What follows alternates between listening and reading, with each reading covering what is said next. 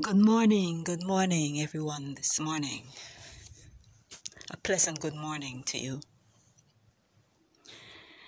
Our scripture today says, "No discipline seems pleasant at the time, but painful.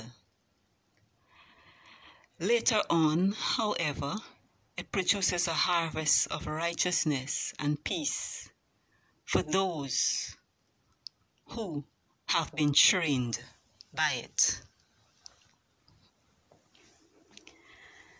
Heavenly Father, today we give you thanks, all-sufficient one. We give you praise, awesome one. We lift you up, high above our situation, high above every circumstance.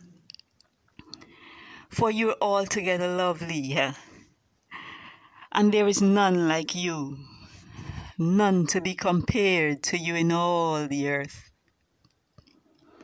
We come looking to you, the source of our strength, the one who enables us to do all things, the one who gives us insight.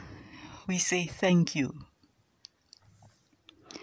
We pray for those who have a vision or has envisioned something they would like to accomplish,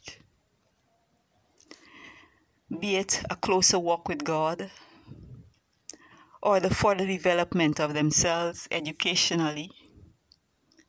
For some, it may be having a healthier lifestyle or a better life for themselves and family, or the building of a business. Whatever that vision is.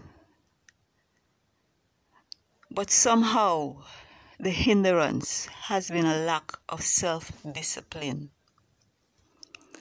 We understand that self-discipline helps one to focus and to remain focused on their goals. We pray for a deeper commitment,